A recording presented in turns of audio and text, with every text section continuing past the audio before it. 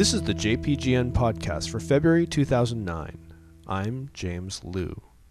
This podcast will outline selected articles from this month's issue of the Journal of Pediatric Gastroenterology and Nutrition.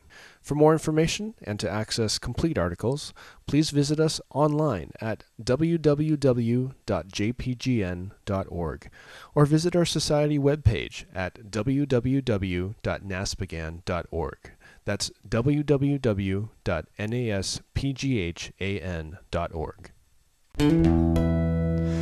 Our first article is entitled Clinical Evidence for Immunomodulatory Effects of Probiotic Bacteria by Rumeli, Beer, Marteau, Reckheimer, Bourdet-Sicard, Walker, and Goulet. Close, tightly orchestrated interactions between the intestinal epithelium and the mucosa-associated immune system are critical for normal intestinal absorptive and immunological functions. Recent data indicate that commensal intestinal microbiota represents a major modulator of intestinal homeostasis. This review analyzes the process of intestinal colonization and the interaction of microbiota with the intestinal epithelium and mucosal immune system, with special reference to the first years of extrauterine life. Dysregulation of the symbiotic interaction between intestinal microbiota and the mucosa may result in a pathological condition with potential clinical repercussions. Based on the concept that there is a beneficial and symbiotic relation between the host and endogenous microbiota, strategies aimed at directly modulating intestinal microbiota with regard to disease prevention or treatment have been developed. One strategy involves administering viable probiotic bacteria. Clinical evidence for the beneficial effect of probiotics in the prevention and/or treatment of necrotizing enterocolitis, infectious and antibiotic-associated diarrhea, allergic diseases, and inflammatory bowel disorders is reviewed herein. Our next article is entitled Peptide YY Induces Intestinal Proliferation in Peptide YY Knockout Mice with Total Enteral Nutrition After Massive Small Bowel Resection by Wei-Ming Zhu, Wei Zhang, Jianfeng Gong, Chen Huang, Yichao Shi, Qiurong Li, Ning Li, and Jieshou Li. Objective. In previous research, peptide YY administered in supraphysiological doses did not induce significant proliferative effects in rats which were allowed to feed ad lib after massive small bowel resection. The main reason may well have been the interference of endogenous peptide YY released from L cells in the distal bowel in response to the presence of augmented, unabsorbed intraluminal nutrients. The purpose of the present study was to explore the effect of peptide YY on intestinal proliferation with total enteral nutrition in a small bowel resection model of peptide YY knockout mice, which do not produce endogenous peptide YY. Materials and methods. Peptide YY knockout mice were assigned into 3 experimental groups. Sham mice underwent bowel transection and reanastomosis.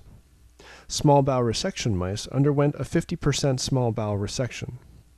And small bowel resection peptide YY mice underwent a 50% small bowel resection and were treated with peptide YY subcutaneously from day 2 postoperatively. Parameters of enterocyte proliferation and apoptosis were determined on day 8 following operation. Results. Small bowel resection peptide YY mice demonstrated a significant increase compared to small bowel resection mice in bowel and mucosal weights, mucosal DNA and protein, villus height, and crypt depth in jejunum and ileum. Small bowel resection peptide YY mice also showed an increased crypt cell proliferation index in jejunum and ileum and a decreased villus cell apoptotic index in ileum compared with small bowel resection animals. Conclusions. In a small bowel resection model of peptide YY knockout mice, peptide YY induces proliferation of residual intestine with total enteral nutrition. Our next article is entitled Dissociation Between Symptoms and Histological Severity in Pediatric Eosinophilic Esophagitis by Scott Pentyuk, Philip Putman, Margaret Collins, and Mark Rothenberg. Objectives. The relation between patient symptoms and histological severity of eosinophilic esophagitis is not known. We created a pediatric EE symptom score and compared the results with histological findings in the esophagus. Patients and methods. Subjects ages 3 to 18 years with a histological diagnosis of EE or their parent completed a survey rating the frequency and severity of their gastrointestinal symptoms. Scores ranged from 0 to 98. Eosinophil numbers in esophageal biopsy specimens were correlated with the pediatric EE symptom score. Results. A total of 49 subjects completed the pediatric EE symptom score. The symptom score did not correlate with the peak eosinophil count, with an R-square value of 0.079. Newly diagnosed untreated EE subjects with an N of 15 had a mean score of 24.7 plus or minus 16.4, with a modest correlation between the pediatric EE symptom score and the number of eosinophils in the distal esophagus, with an R-square value of 0.37. The mean pediatric EE symptom score in the 34 treated patients was lower than in untreated patients, 15.6 plus or minus 12.9, with a p-value of 0.046. The mean score for treated patients in histological remission was the same as for treated patients with active EE, regardless of treatment type. Abdominal pain was the most frequent and severe symptom reported. Among 20 of the 34 subjects, or 58.8%, in histological remission, 17, or 85%, continued to report symptoms with a mean score of 17.4 plus or minus 9.9, with a range of 1 to 38. 3 children with active histological EE, or 10%, reported no symptoms. Conclusions. Children with untreated EE had a higher pediatric EE symptom score than treated subjects. Symptoms persisted in 85% of EE patients despite histological resolution, and 10% with active EE reported no symptoms. Our data indicate a dissociation between symptoms and histology in pediatric EE.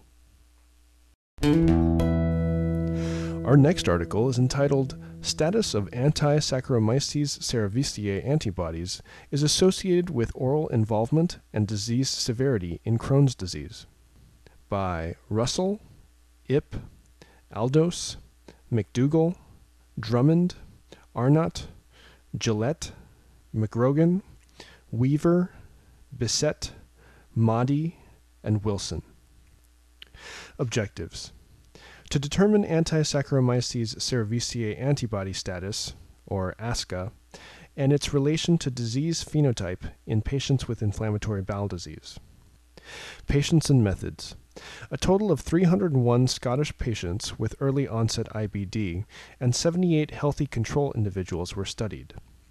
Of the early onset IBD patients, 197 had Crohn's disease, 76 had ulcerative colitis, and 28 had indeterminate colitis.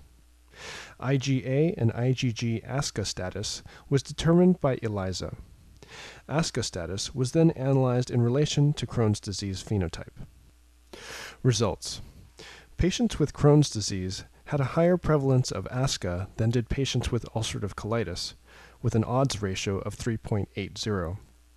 Patients with Crohn's disease also had a higher prevalence of ASCA than did healthy control individuals, with an odds ratio of 8.56.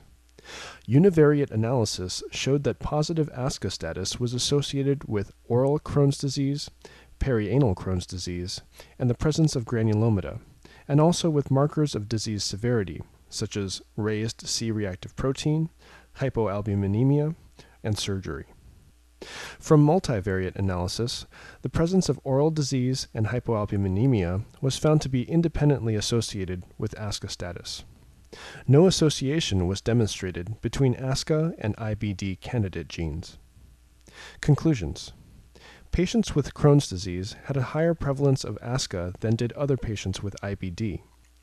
ASCA status described patients with Crohn's disease with a specific phenotype, showing an association with markers of disease severity and oral Crohn's disease involvement.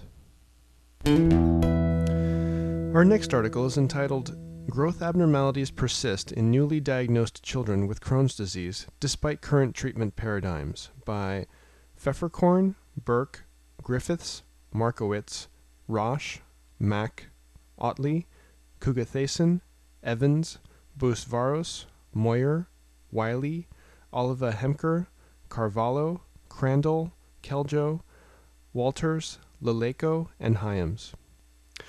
Objectives. We analyzed growth outcomes in children newly diagnosed with Crohn's disease and determined whether growth abnormalities persist despite current therapies. Patients and methods. Clinical and growth data were prospectively obtained on an inception cohort younger than 16 years old at diagnosis and Tanner 1 to 3 during the study. Results. In all, 176 children with mild disease at diagnosis, 33%, or moderate to severe disease at diagnosis, 67%, were studied. After 1 year, disease activity was inactive or mild in 89%, or moderate to severe in 11%. First-year treatments included immunomodulators, 60%, corticosteroids, 77%, 5-ASAs, 61%, infliximab, 15%, and enteral nutrition, 10%. By 2 years, 86% had received immunomodulators and 36% infliximab. Mean height z-scores at diagnosis, 1 year, and 2 years were negative 0.49, negative 0.5, and negative 0.46 standard deviations, respectively. Of the subjects, 10%, 8%, and 6.5% had height z-scores less than negative 2 standard deviations at diagnosis, 1 year, and 2 years. A height velocity z-score less than negative 1 standard deviation was seen in 45% of subjects at 1 year and 38% at 2 years. The mean height velocity z-score, however, increased between 1 and 2 years from negative 0.71 to 0.26 with a p-value of less than 0.03.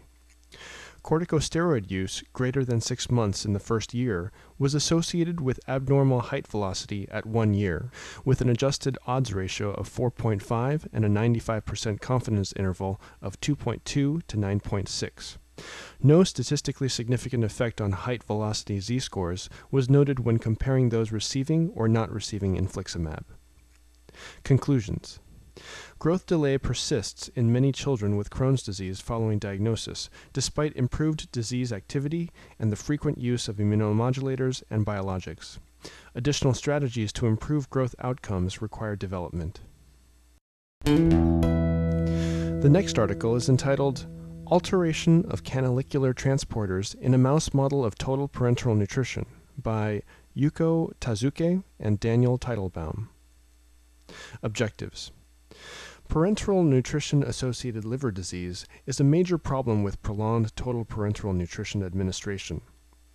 Our laboratory previously demonstrated significant changes in the expression of multi-drug resistance genes 1 and 2, two hepatocyte transporters in a TPN mouse model.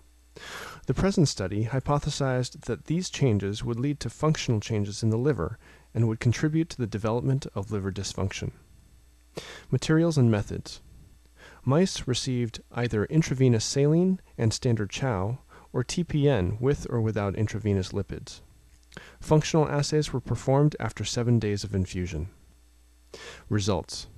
TPN with lipids led to a significant increase in serum bile acid levels consistent with an early state of parenteral nutrition-associated liver disease. Use of TPN without lipids prevented elevation in bile acid levels.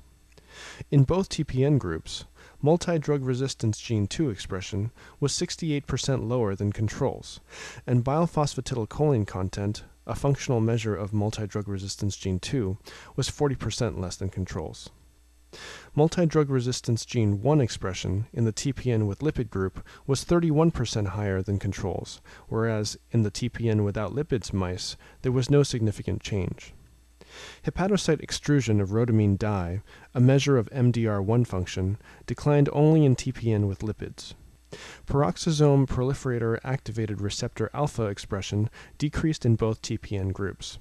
Fenofibrate given with TPN resulted in an increased expression of MDR1 and MDR2 and functionally increased hepatocyte rhodamine extrusion and presence of bile phosphatidylcholine in the TPN with lipid group.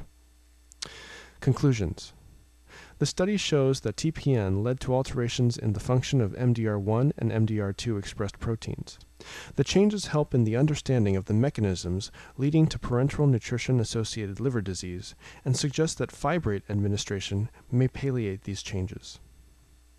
Our next article is entitled High Titer Antibody to Hepatitis B Surface Antigen Before Liver Transplantation Can Prevent De Novo Hepatitis B Infection by Weiju Su, Mingqi Ho, Yenshuan Ni, Huiling Chen, Rui Heng Hu, Yaoming Wu, Mei Hui Chang, and Po Huang Li.